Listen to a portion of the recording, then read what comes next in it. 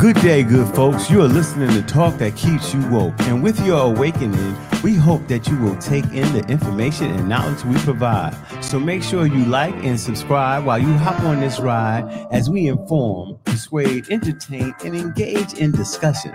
Welcome to Pot Liquor Podcast, which is knowledge to feed your soul. I make up one half of Pot Liquor. I go by Dr. A, the inquisitive one, a great debater, Mr. Slow Talker, a rhetorician, and an all-around nice guy, and a member of Alpha Phi Alpha Fraternity Incorporated. The other half of Pot Liquor is my homie, my dear friend for more than 30 years, Kim Parker Jackson Esquire, the legal one, Mrs. Creativity, never obnoxious, the gifted one, a terrific lady, and a member of Delta Sigma Theta Sorority Incorporated. Okay, welcome back. What's up, partner? How you been? Good morning, good afternoon, and good evening to everyone. I am well. And as you know, Dr. A, life be lifing, but we're going to push through because that's what we do. And how are you?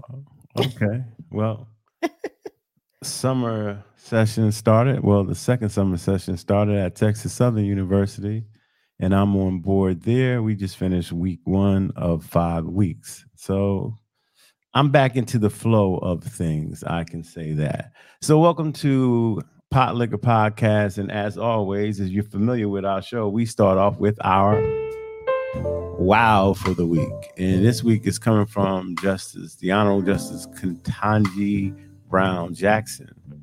And this was in her dissent, which we're going to jump into. But deeming race irrelevant in law does not make it so in life.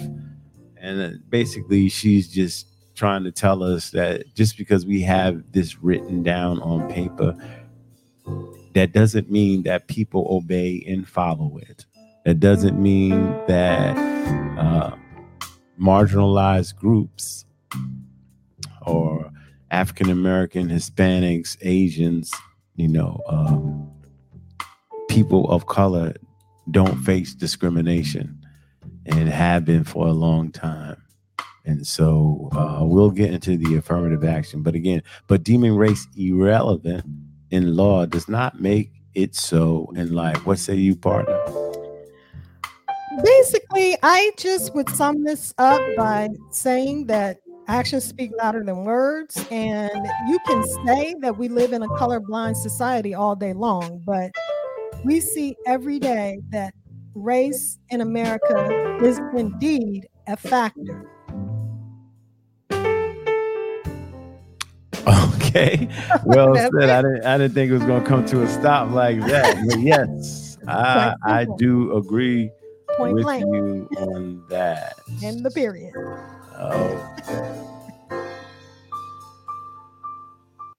So before we get into our first what's going on, we always will give you our first plug of the day. And our first plug of the day, this is me. This is Advil, and this is the liquid gel. And the reason why I'm putting this up today, I know probably many of you have it, it's been helping me lately. I'm suffering from a lot of aches and pains that just comes with age. Just little annoyances. I don't take it on a regular basis, but I like the gel because it operates, quickly. It has an impact and an effect quickly. So that's why I like that. And let us move on.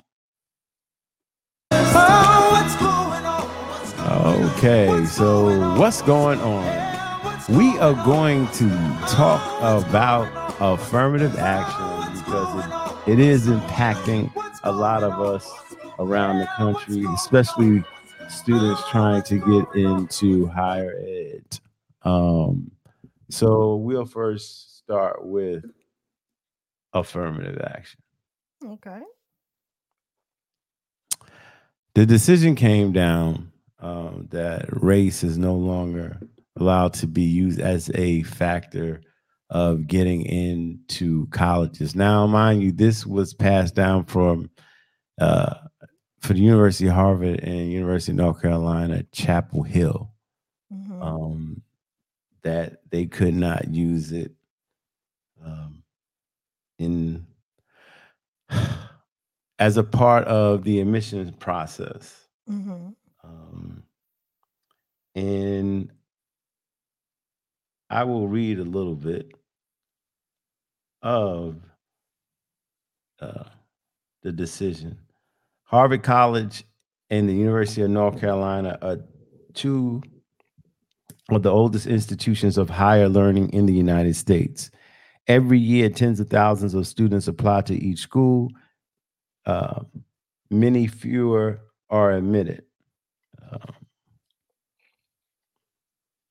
Both Harvard and UNC employ a highly selective admissions process to make their decisions. Admission to each school can depend on a student's grades, recommendation letters, or extracurricular involvement. It can also depend on their race. The question presented is whether the admission systems used by Harvard College and UNC are lawful under the Equal Protection Clause for the 14th Amendment. At Harvard, each application for admission is initially screened by a first reader who assigns a numerical score in each six categories: academic, extracurricular, athletic, school support, personal, and overall. For the overall category, a composite of the five other ratings, a first reader can and does consider the applicant's race. Harvard's admissions subcommittee then reviews all applicants from a particular geographic area. These regional subcommittees make recommendations to the full admissions committee, and they take the applicant's race into account. When the 40-member full admissions committee begins its deliberations, it discusses the relative breakdown of applicants by race. The goal of the process, according to Harvard's director of admissions, is ensuring there is no dramatic drop off in minority admissions from the prior class.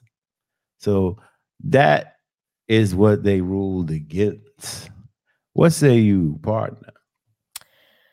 Well, I don't think that anybody is surprised by this decision, especially since Roe v. Wade was overturned um, after 50 years of precedent. So, so we're not surprised that this court, which is majority conservative, six conservative justices to three liberal justices, nobody's surprised that affirmative action was overturned. However, and I have an official statement that I would like to make because when this decision came down on June 29th of this year, um, everybody was making their, comments about it and opining about it. And so I said, well, let me have my own official statement.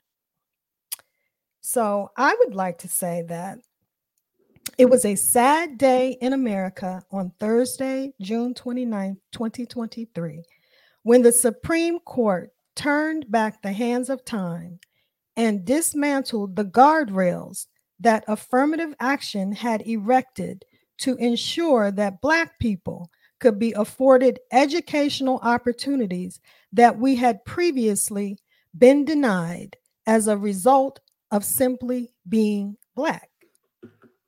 So, the way I look at it is affirmative action is basically a policy aimed at increasing workplace and educational opportunities for people who are underrepresented in various areas of our society.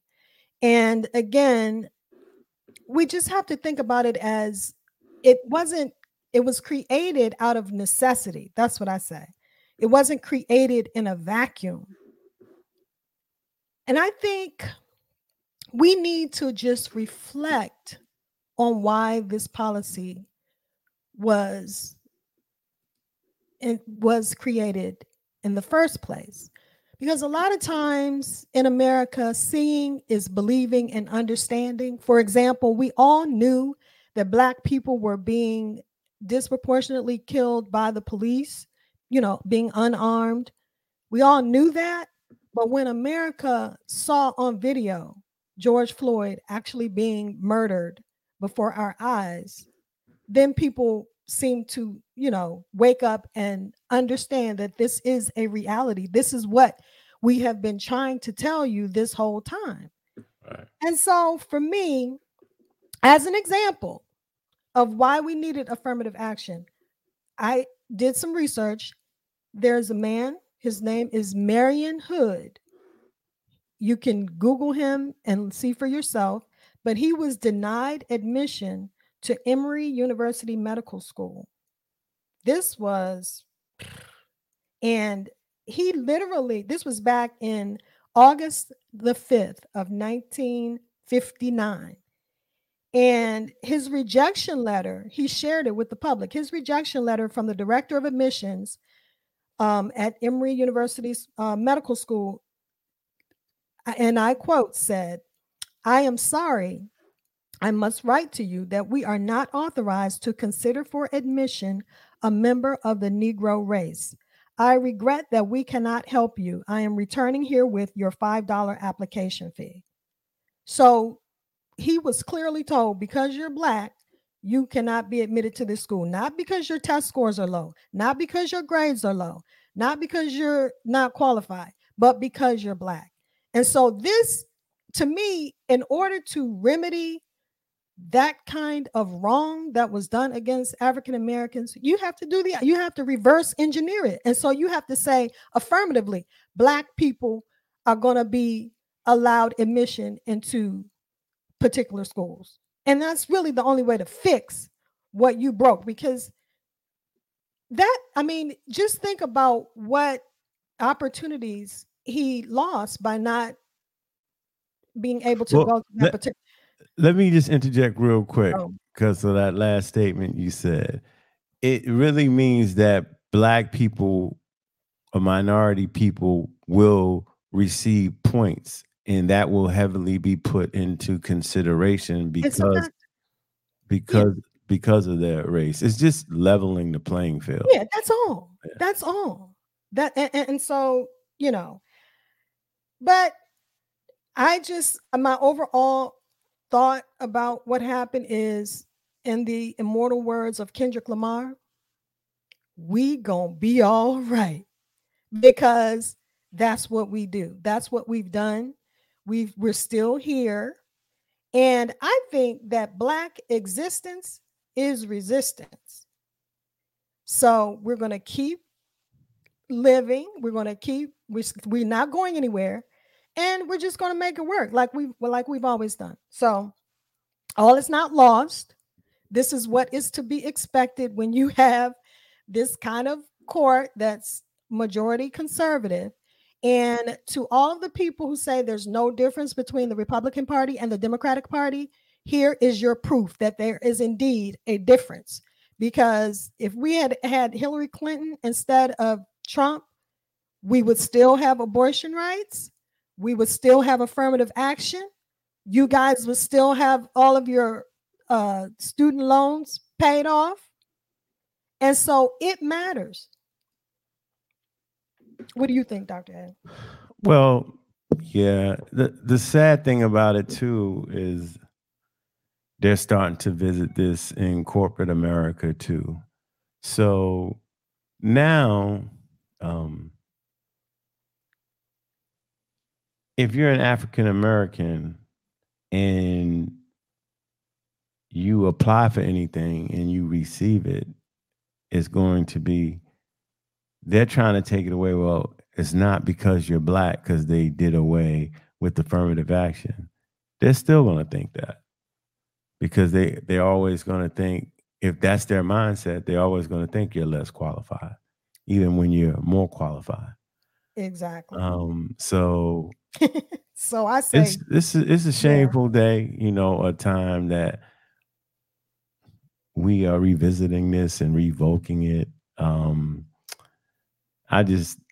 What the young kids put on their text all the time, SMH, shaking my head. Yeah. That's just my reaction to it, and not utterly shocked by it at all. Right. Right. But it's just like, well, they put it back in place. They did what they set out to do. Right. And it's a sad day. Right. I it's just unfortunate because it just seems like they created this division of the races to maintain power and literally subjugated Black people to the bottom rung of societies through exploitation, free labor, slavery, all of that.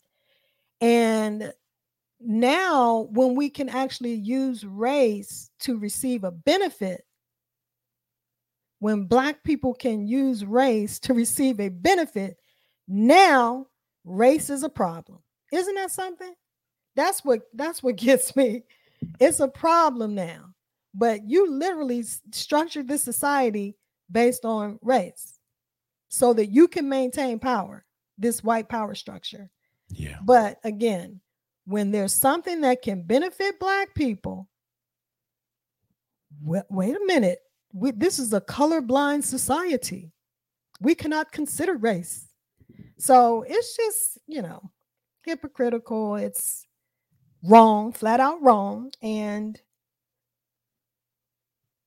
I It's like mean, when it comes to collegiate sports on campuses, especially in the big three sports, and excuse me, that's college football, college basketball, and college girls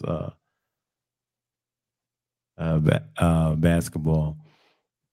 You don't see those problems. There's no issue of race there because they feel like isn't that something? they don't question our athletic prowess. Okay. Especially our athletic prowess is going to help them bring a ton of money into the institution. But they question our intellectual efficacy. So I don't know. That's something to look at. But the other thing is they said in the opinion that race could be a factor in terms of military, in terms of the military. So yeah. we don't look at race when we want you to volunteer to risk your life for the country. But to receive an educational benefit, no, we cannot consider race. But and let us move on. All right, so we're going to start off with Judge Clarence Thomas' opinion.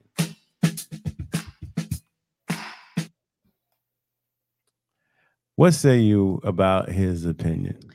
Well, I kind of skimmed through his opinion, and I think the one thing that stood out to me is when he said two discriminatory wrongs cannot make a right.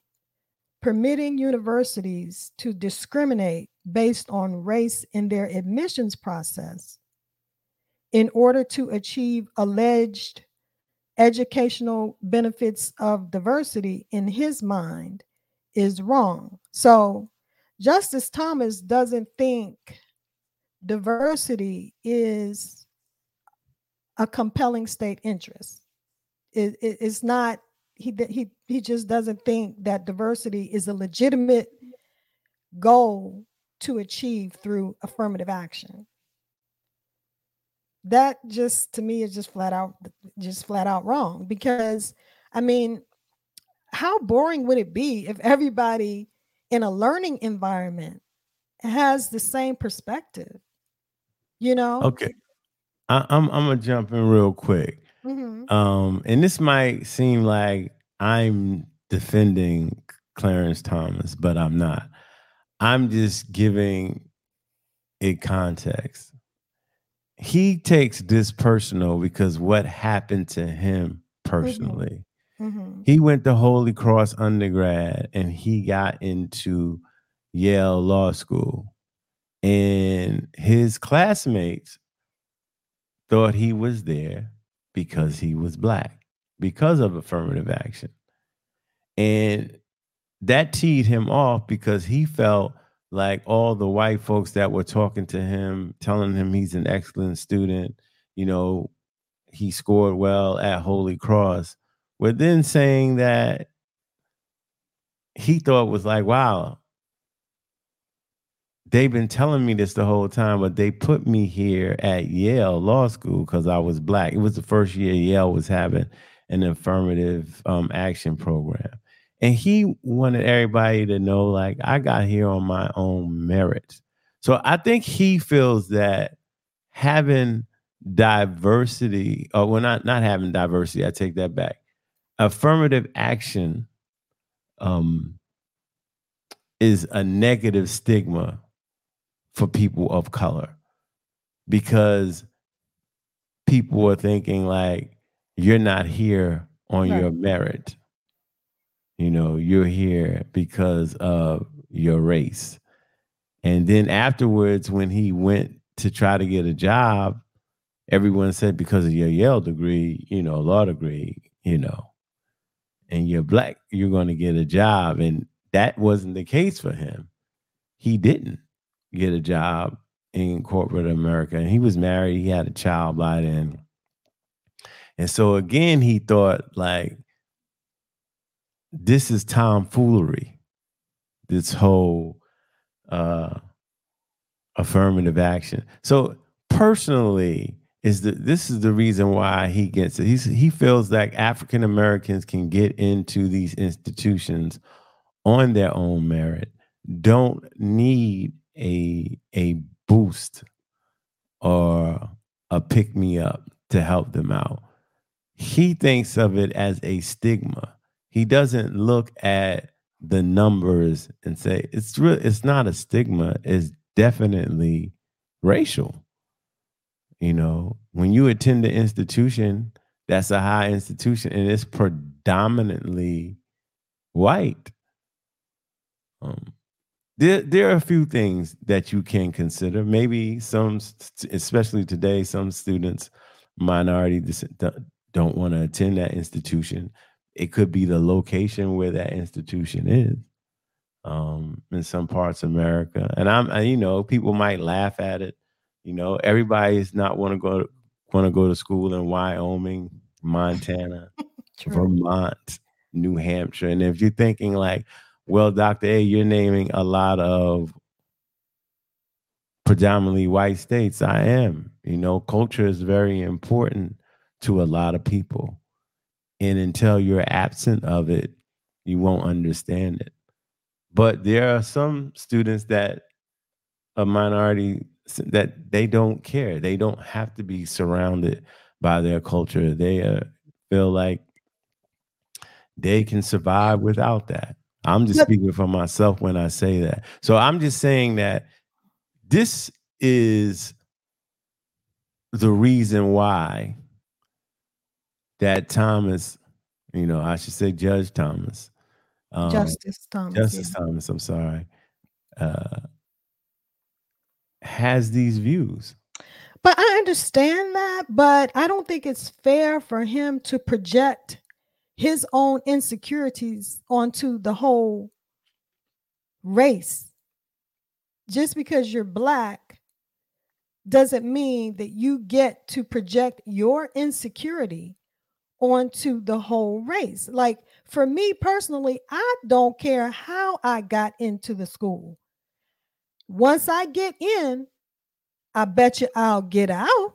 Well, explain That's this. all that matters. What do you mean by his insecurity? He's basically saying, "I'm good He's enough. I don't need your assistance." okay, When you he's give me your insecure when because let me oh, explain. hold on, let me finish the question. He's saying, "When I get your assistance, you label and you stigmatize me." You're insecure because you're concerned about what somebody thinks about you.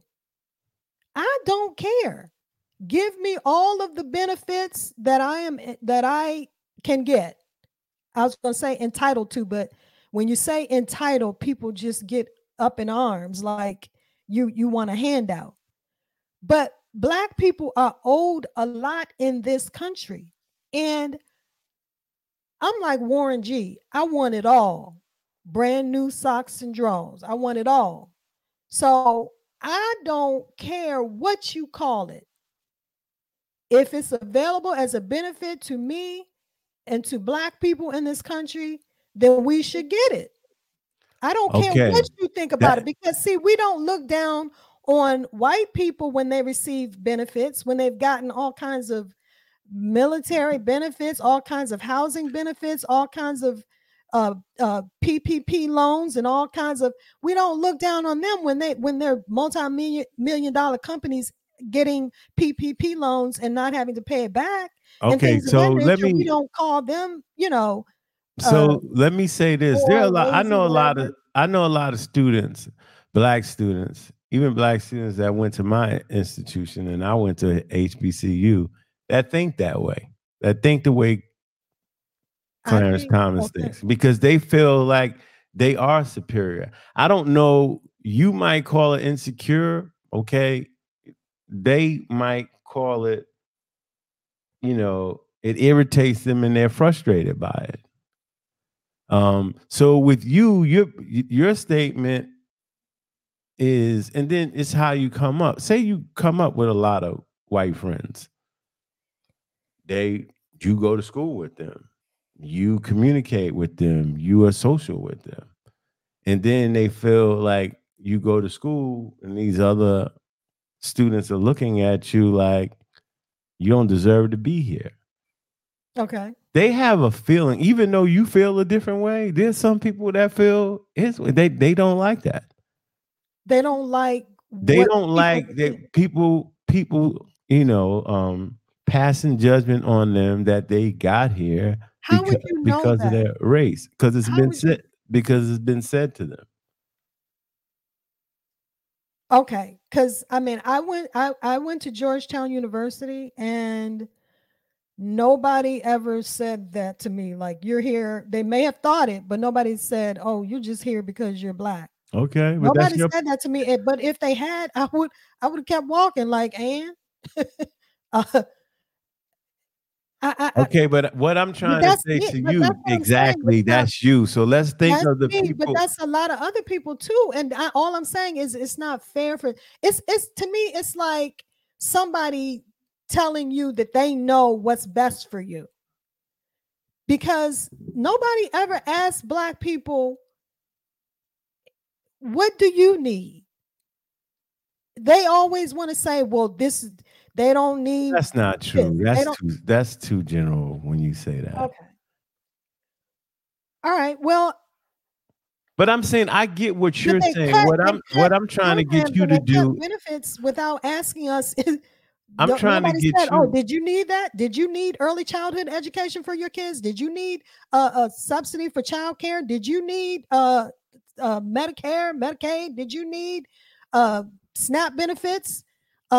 Oh, we didn't know that. We I'm just just cut it saying this. because The it's only too much reason in why the I'm budget. telling You you, know what I'm saying? That's all I'm saying. only reason why I'm telling you, because I don't want you to go down the lane of the rabbit hole that white folks have not tried to do anything to help Black folks in this country, and that's just not. I'm not saying that at I, all. uh, but it I'm not can. saying that at all. I'm talking about government. I'm not saying white folks. I'm saying just Yeah, I'm government talking benefit. government. I'm talking about government too. Just because decisions are made, that doesn't mean everybody in government is for one side. But what I'm trying to get you to think is like, I know you say, and you do this. You say, I wouldn't care, but I'm asking you to address the people who do care that are Okay. Black, So and the I'm people saying, that do do hold care. on, let me Okay. finish. Let me finish. Do they have a point? Okay. I will say you have a point. People may think that because affirmative action exists, that because you are here at a PWI, you must be here because of affirmative action. Even if you're not, even if you were the valedictorian of your class and you got 1600 on your SATs and you do community service and you have star athlete, they're still going to think that you were there because of affirmative action. And then now that affirmative action has been overturned, they're still going to think that you are inferior. So what difference does it? That's what I'm saying. Well, that's a good People are point going there. to think what they want to think. That's So But that's a good point. Right. So we might as well get the benefits to which we are entitled. That's all I'm saying. Because it's not going, people are going to think that you are inferior either way. That's all I'm saying. So I don't care what you think. I really don't. Because listen, you know how they say, what do you call a doctor See, who that's not graduates? compassion, No, though. what do you call? No, they say, what do you call a medical student who graduates at the bottom of their class? Doctor. Doctor. So it doesn't, it's like, I don't care which, at the end of the day, I'm going to graduate from this school and I'm going to have a degree from this school. I don't care how I got in. And you shouldn't care how I got in because I'm going to get out and I'm going to kill it. So when you say I don't care what you think, you talking about those who think you're in here because of your race. You're talking about because of those the people. You right. don't care what they're. Okay. I don't care what they think. And so that's all I'm saying. I understand, Justice Thomas, that this was your experience and you felt this stigma and you don't want other Black people to feel the way that you do. But I think that you are making an assumption that that is how most of us or many of us feel. And that's not necessarily so. That's all I'm saying, Justice Thomas. Don't take away our benefits. Give us more. We're owed for free labor for many years for making this country an economic powerhouse, or as Dr. Greg Carr calls it, this criminal enterprise. I would just say to Justice Thomas is you think affirmative action is not needed, and I would say to you, you're wrong, because even though a lot of us are deserving, that doesn't mean that we get in. Exactly. You feel like there's still not hatred because folks have Black skin, right? You feel like that doesn't exist. And I would tell you it does. Yes, it does. Let us move on.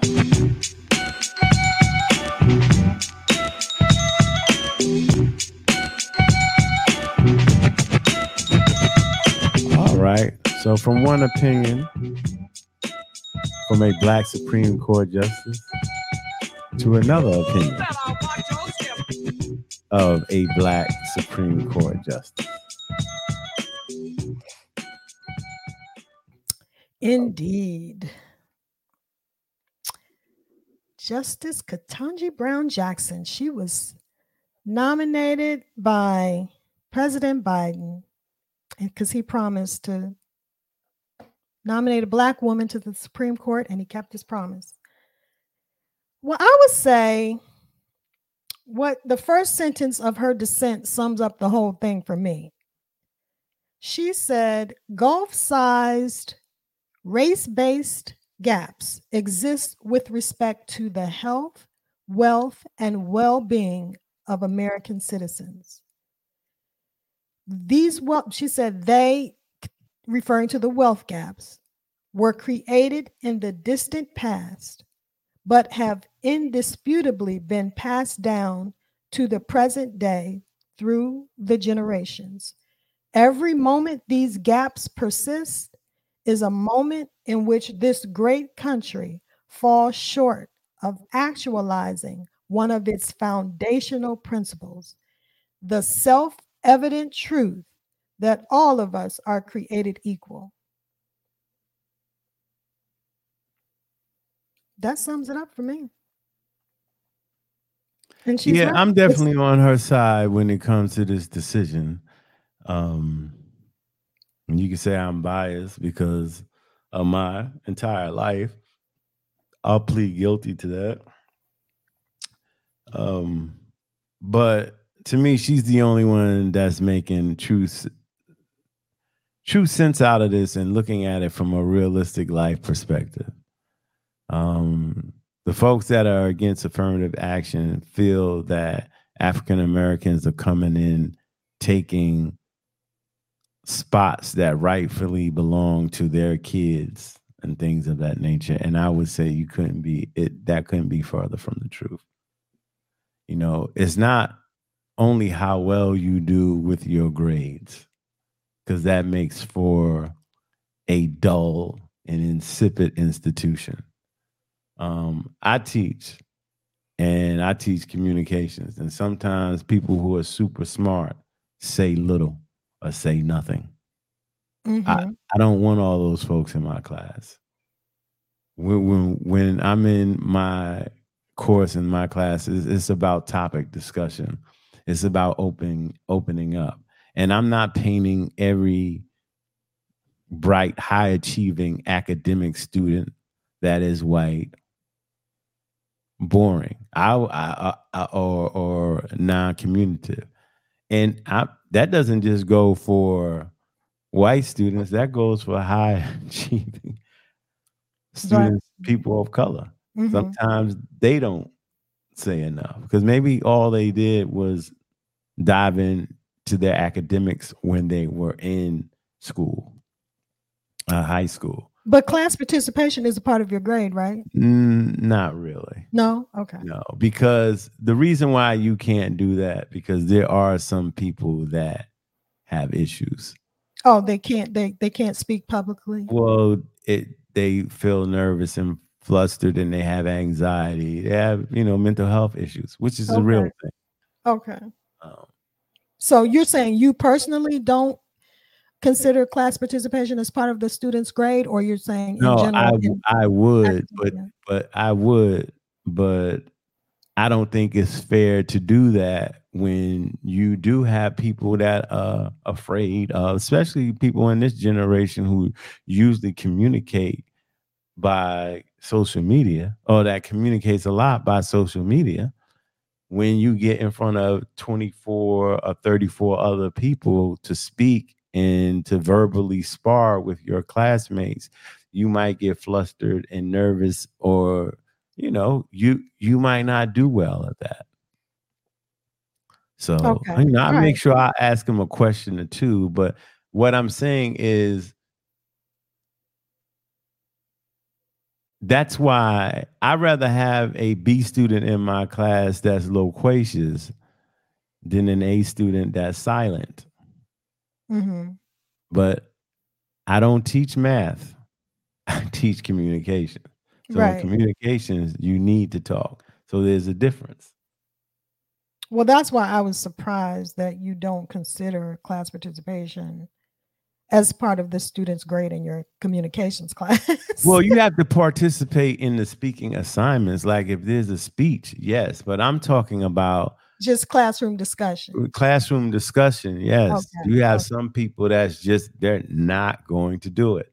Right. They're Well, not. it's ironically Clarence Thomas was notoriously quiet during oral arguments. Like he never asked questions. He just kind of listened to his associate justices ask all the questions and listened to the answers from counsel. But he was notoriously quiet, and I think people have said it was because he was self-conscious about his cadence being from Georgia.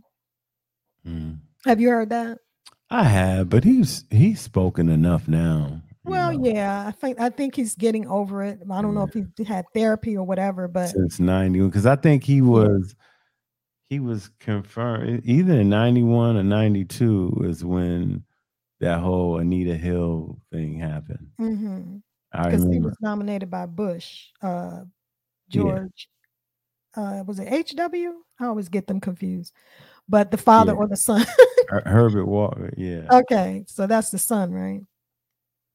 Yeah. No, Is that the father or the son? I always get confused, but he was y'all can voted in Google it. by the father.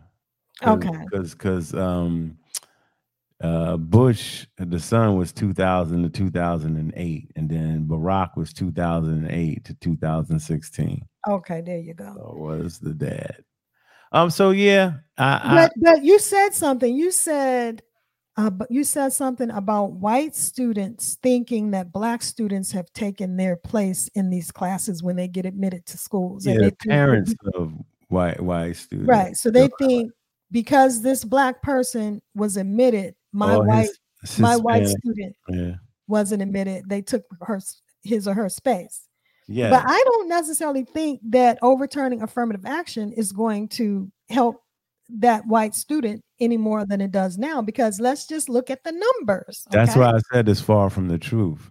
Right. If you look at the numbers in 2022 at Harvard, 4.59% of the students that applied to the school were accepted. So they have a less than 5% acceptance rate at Harvard. It's like playing the lottery. You could be the best student in the country, but the numbers are not going to help you. It's just like all of the qualified people who could get in have to basically play the lottery to get accepted to Harvard. That's what it's like.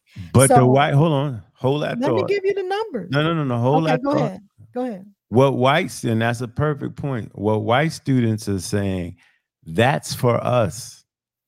They The say 4.59% is for us. right, it's for us. They're saying if I'm black, my chances with my scores increase. That's what they're saying. They're like increase, and I would say to them, it should, because if you go look at the percentage of the population at that institution, you'll see it's overwhelmingly white. I Right. think it's getting more diversified, but it's overwhelmingly white. Okay, so as I was saying, with the numbers for this 1 year, 2022 admissions at Harvard, out of 42,749 applicants, 1,962 were accepted, and guess how many were black? 196, approximately 10%.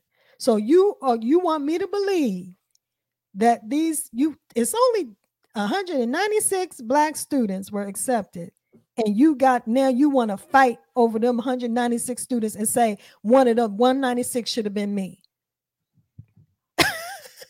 When you were at one of 49,000 people. Are you serious right now? You see how that just doesn't, the math ain't mathing for me. So yeah, but they're thinking, you're right. They're thinking out of those 196, say they're saying at least 100 of those should have been exactly, and it increases my chances, not by much, but it still increases my chances. I agree with you. I always try to make sense of what they're thinking. But again, we haven't even talked about legacy admissions. Right. Well, they're addressing that now. Right. They're starting to address that now. Yeah. So right, because white folks that don't have mothers and fathers and grandparents that attended the institutions, they're saying, wait a minute, y'all getting in too.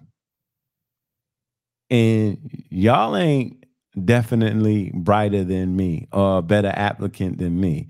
You're getting in because your parents are alumni and they donate money to the institution, and it's a game. But that's life. I would tell these students, welcome to life, welcome to capitalism. That's how this country is run. Because listen, a lot of us, okay, let's say a lot of black people got into predominantly white institutions because of affirmative action. Let's assume that that's true. Now that we can also benefit, these black people can also benefit from legacy admissions. In other words, now our children can maybe get a boost and go to some of these same schools. It's ironic because, for example, my husband went to UVA. I went to Georgetown. Say if our students got accepted to UVA and Georgetown, now we have to pay that tuition. So that's, to me, a disincentive. Unless they're going to get a full scholarship, which they probably won't, because of now that we've gone to these institutions, we've been able to raise our socioeconomic status to a certain level. And so therefore, you're not going to get the same financial aid or assistance that our parents got, because our parents didn't have much. So we were able to get the funding to go, and coming from these elite institutions, you are able to raise your own socioeconomic status, and now your children can go. And if they get a boost and get legacy admissions, especially now that affirmative action has been overturned, we can't. I mean, we can't pay. I know. Well, you speak for yourself, because there's a lot of people that graduated from y'all two institutions that are making that type of money. Also, where they can just cut that check. Those institutions, I don't know. We can look it up. I'm sure the University of Virginia and Georgetown University, Georgetown not as much, have stronger populations. Harvard is not a big institution. That's for one. You just said they admit only 1,000 and something out of That was 40. for the freshman class. Yeah, Right. But that's what I'm saying. Every year. So if it's 1,000 and something, so say it's 2,000 and for that's like 8,000 students at the school in just undergrad. So that's not a huge institution. But schools like Syracuse, University of Maryland, Texas A&M University, they're trying to get minorities, quote unquote, to come to their school. Even though we'll be talking about my institution soon, because they have so many students that come to the institution in the first place. Yeah. I think the good news though is that it's still legal for schools to collect the data on the demographics of race. So they can, you can be asked to disclose your race during the admissions process. They just can't use it as a factor in their admissions decision. So that way, I think that's important because we'll still be able to recognize those patterns and patterns of whether or not fewer Black people are now being admitted after this policy has been passed or not.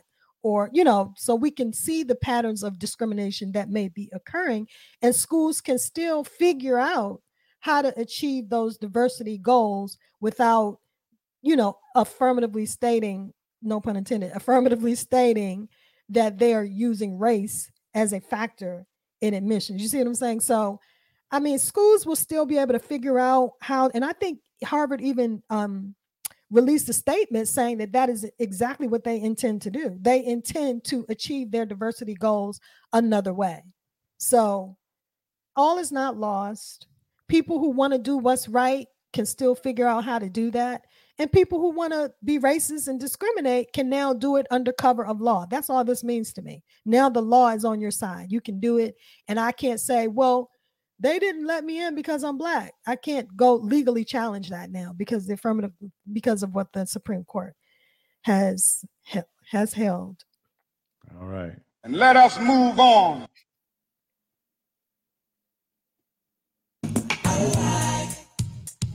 Don't stop now. Okay, so we're going to get into our second plug, which is our brand, and it is Adidas.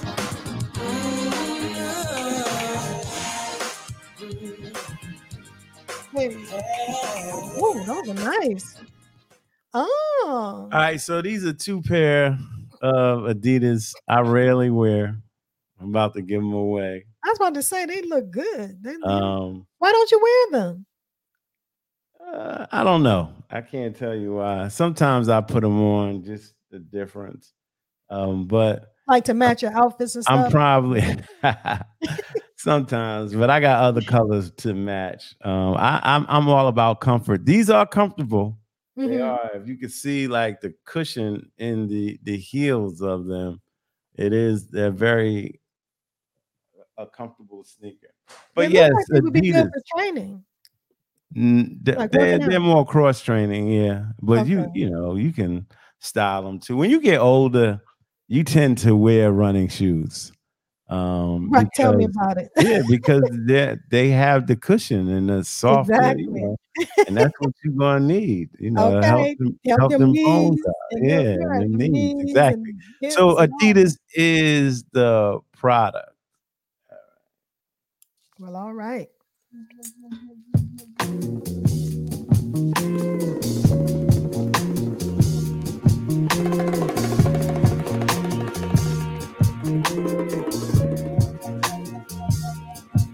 We have a question. It's a question. Address the question.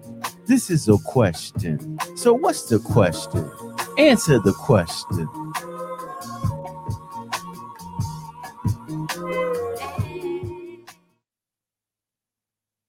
Okay, question of the week. What breaks and never falls, and what falls and never breaks? That is our question of the week. What breaks and never falls? In what falls and never breaks?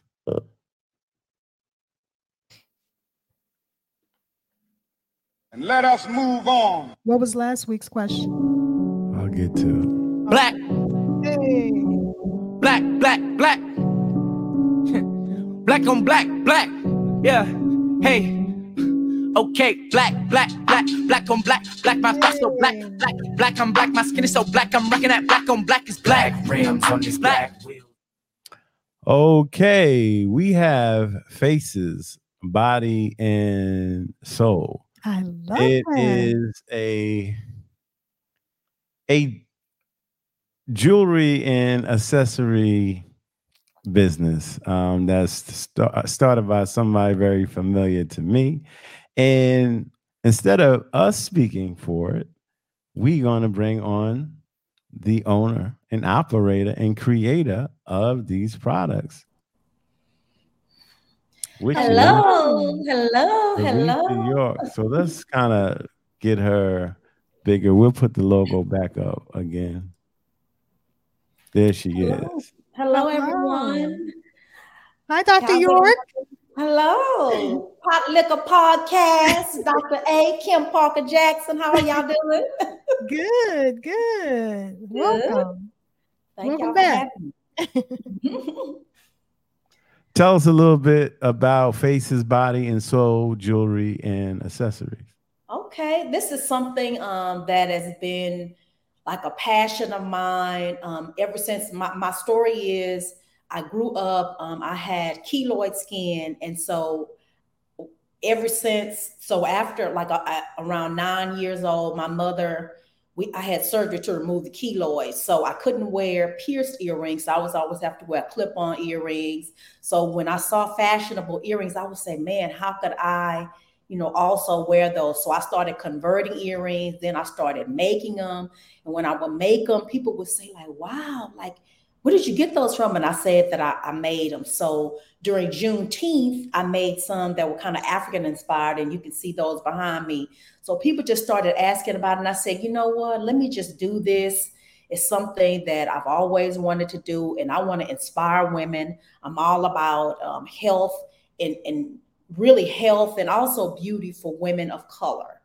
So, and that's where the name came from. Like people see our faces. Yes, on the outside, we can be beautiful. We may have something going on in the inside, but on the outside, we can project and maybe we'll feel that on the inside.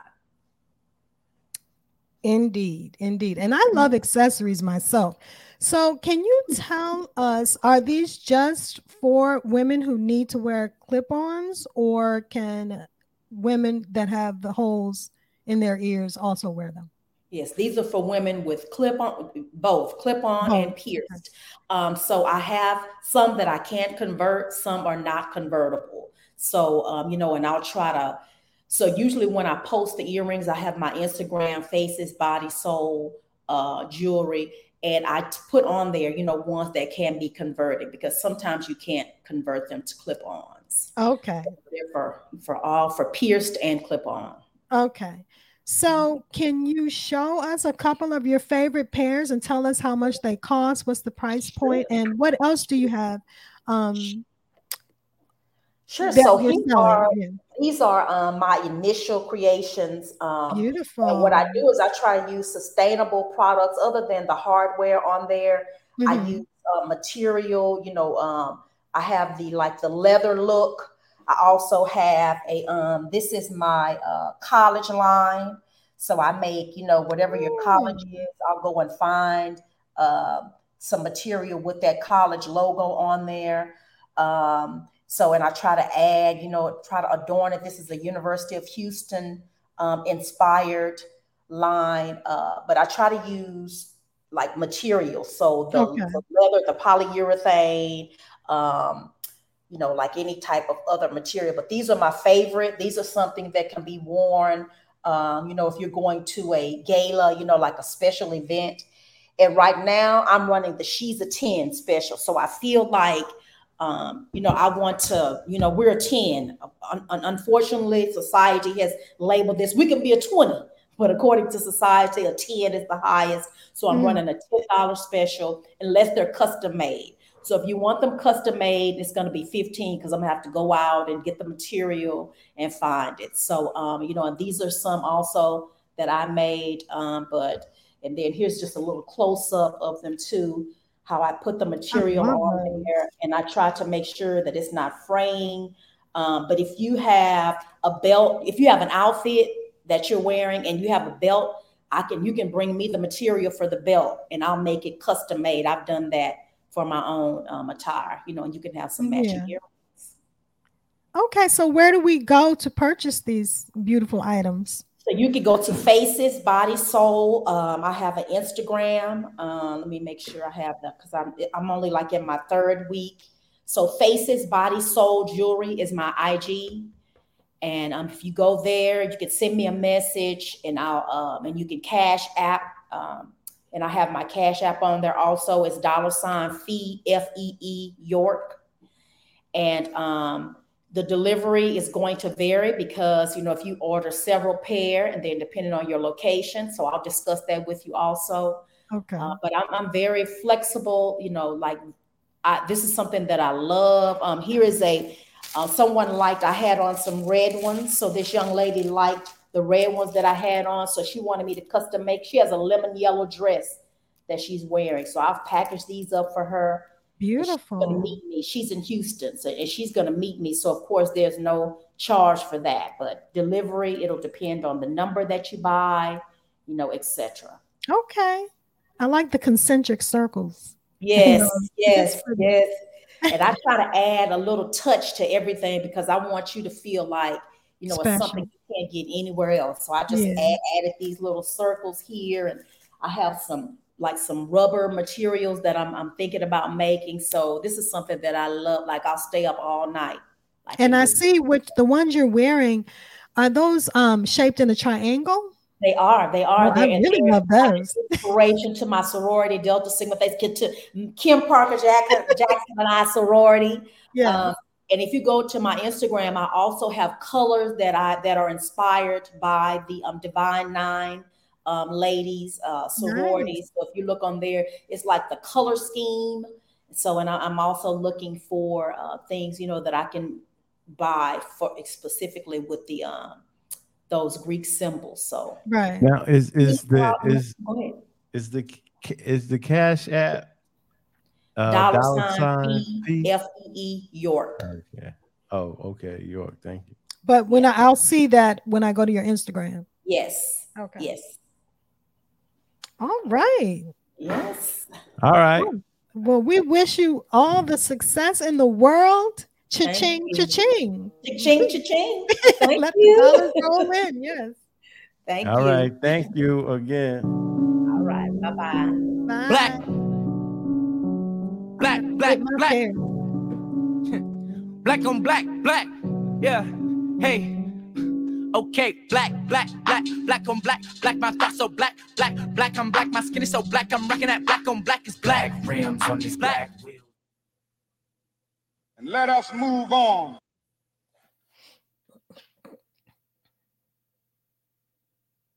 Blackness, keep on. Never say die, keep on. Blackness, keep on. Never say die, keep on.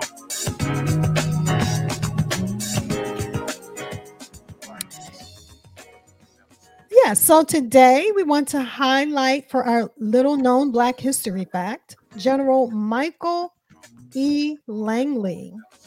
General Michael Langley was the first African-American 4-star general in the U.S. Marine Corps. He was promoted to the rank of general on August 6, 2022, in a ceremony at Marine Corps Barracks in Washington.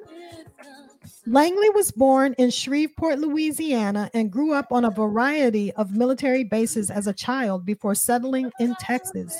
He graduated from the University of Texas at Arlington and commissioned as a second lieutenant in 1985. Langley has served in the Marine Corps for 37 years and saw his promotion as a sign to others that Marine Corps service rewards those who work hard to achieve their goals. General Michael E. Langley, our little known Black History fact.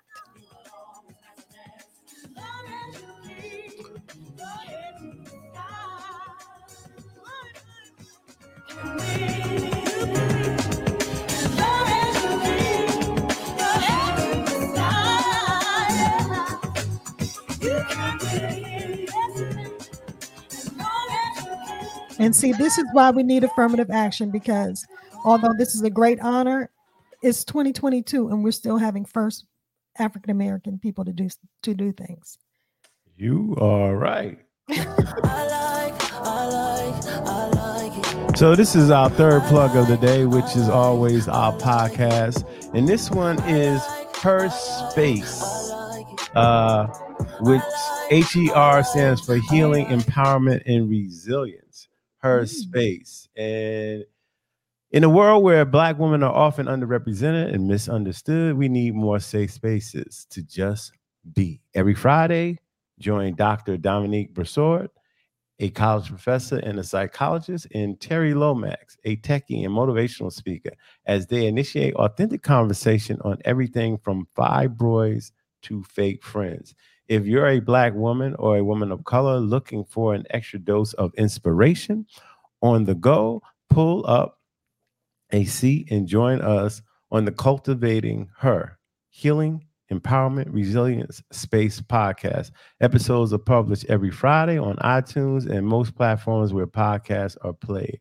Learn more about your favorite host here.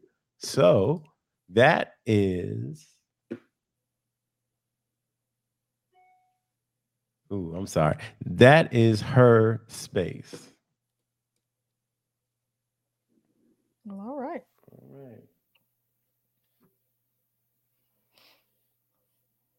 And let us move on. Oh, hell no. So this week, oh, hell no. We're going to hear from Craig Kelly, who had a rant about Juneteenth. I'm hoping that y'all can hear this. Is another opportunity to get wasted. And that's what people are doing, all right? We drink on the Super Bowl, we drink on Christmas, and people are drinking on this Juneteenth. And yeah, all across the country, pub crawls, yeah, Juneteenth bar crawl. Let's drink up to honor what happened in Texas all those years ago. You know, again, this country, we have major addiction problems all over the place. Yet another opportunity to drink or get high? No, because if you put this stuff together, especially in urban areas where the Juneteenth celebrations have been the most intense, you got alcohol plus guns plus time on your hands plus weed plus heat and the overall resentment of the system. What's that going to result in? Any guesses?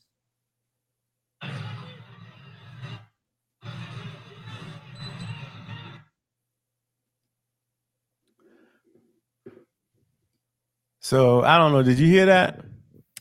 Not as well as I would like to, but I did hear it. All right. So it picked up on my mic, hopefully.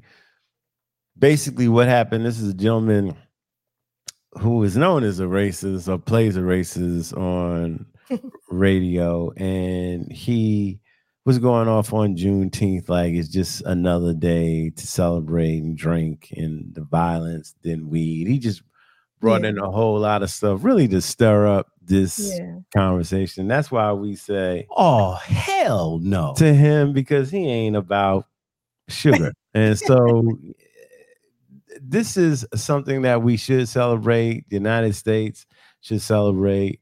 And it's a day, I don't know who doesn't mind the day off, you know. Right. I mean, I think he's confusing this with Cinco de Mayo. Isn't that where they do the pub crawls and the Yeah, but even Cinco de with Mayo and even Halloween? the In Hispanic would yeah. tell you the Cinco de Mayo is racist too. The way they Okay. push it out there, because that's all they are doing is celebrating drinking. And we'll get back into a Cinco de Mayo soon, but we're gonna stay here with Juneteenth. Juneteenth is just a celebration of freedom, and that's what it should be. Recognizing that the one state was still in slavery 2 years later, and they got out. So again, a big Oh, hell no. I think it's this, obviously is very ignorant. He's very ignorant for saying this. However, I think that, it's sad that people with the same sentiment exist today. And I think it's important for us to hear these things so that we are reminded of this every now and then, that this sentiment indeed exists among us, and we have to remain vigilant and not be lulled into a false sense of comfort. Like, we have to stay alert and remain vigilant. And let us move on.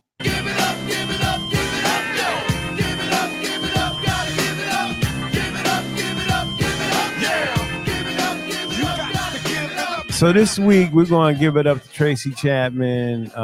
This is a while ago, but she had a #1 country song, or has a #1 country song in the nation, and it's a remake of her classic song "Fast Car" from 1988. Right. The year I graduated from college.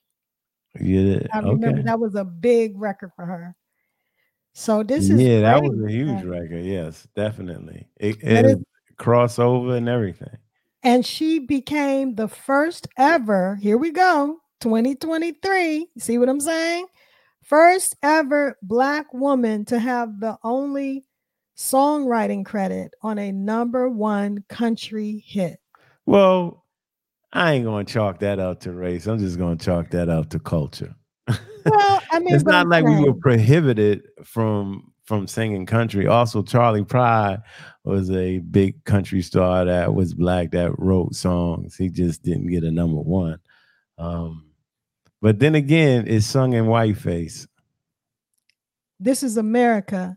Right. Race is always you know how Evelyn Lozado on the Basketball Wives, Evelyn Lozado said, "You are non-MFing factor." Well, race in America is always at MFing factor. Okay, you can take the non off. It's a MFing factor in America. All right, and on that note, here we go. Again, we're gonna wrap up today. As always, we start off with our plugs. We had Advil Liquid Gel, Adidas, my Adidas, and then the podcast were Her Space, HER, that stands for Healing, Empowerment, and Resilience. Our wow for the week. But deeming race irrelevant in law does not make it so in life. That's Justice Ketanji Brown Jackson, right? Our what's going on was the affirmative action decision, and then we did Clarence Thomas, and then Ketanji Brown Jackson's opinion. Right. Question of the week: what breaks and never falls, and what falls and never breaks? Our little known Black history fact was Michael Langley.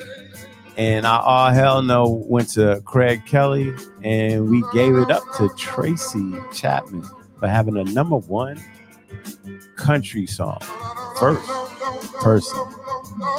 And as always, thank you, everybody, for taking time out of your busy schedules to hang out with us. And as always, in parting, we wish you love, peace, and soul. And so, y'all have a great week, and we'll see you soon.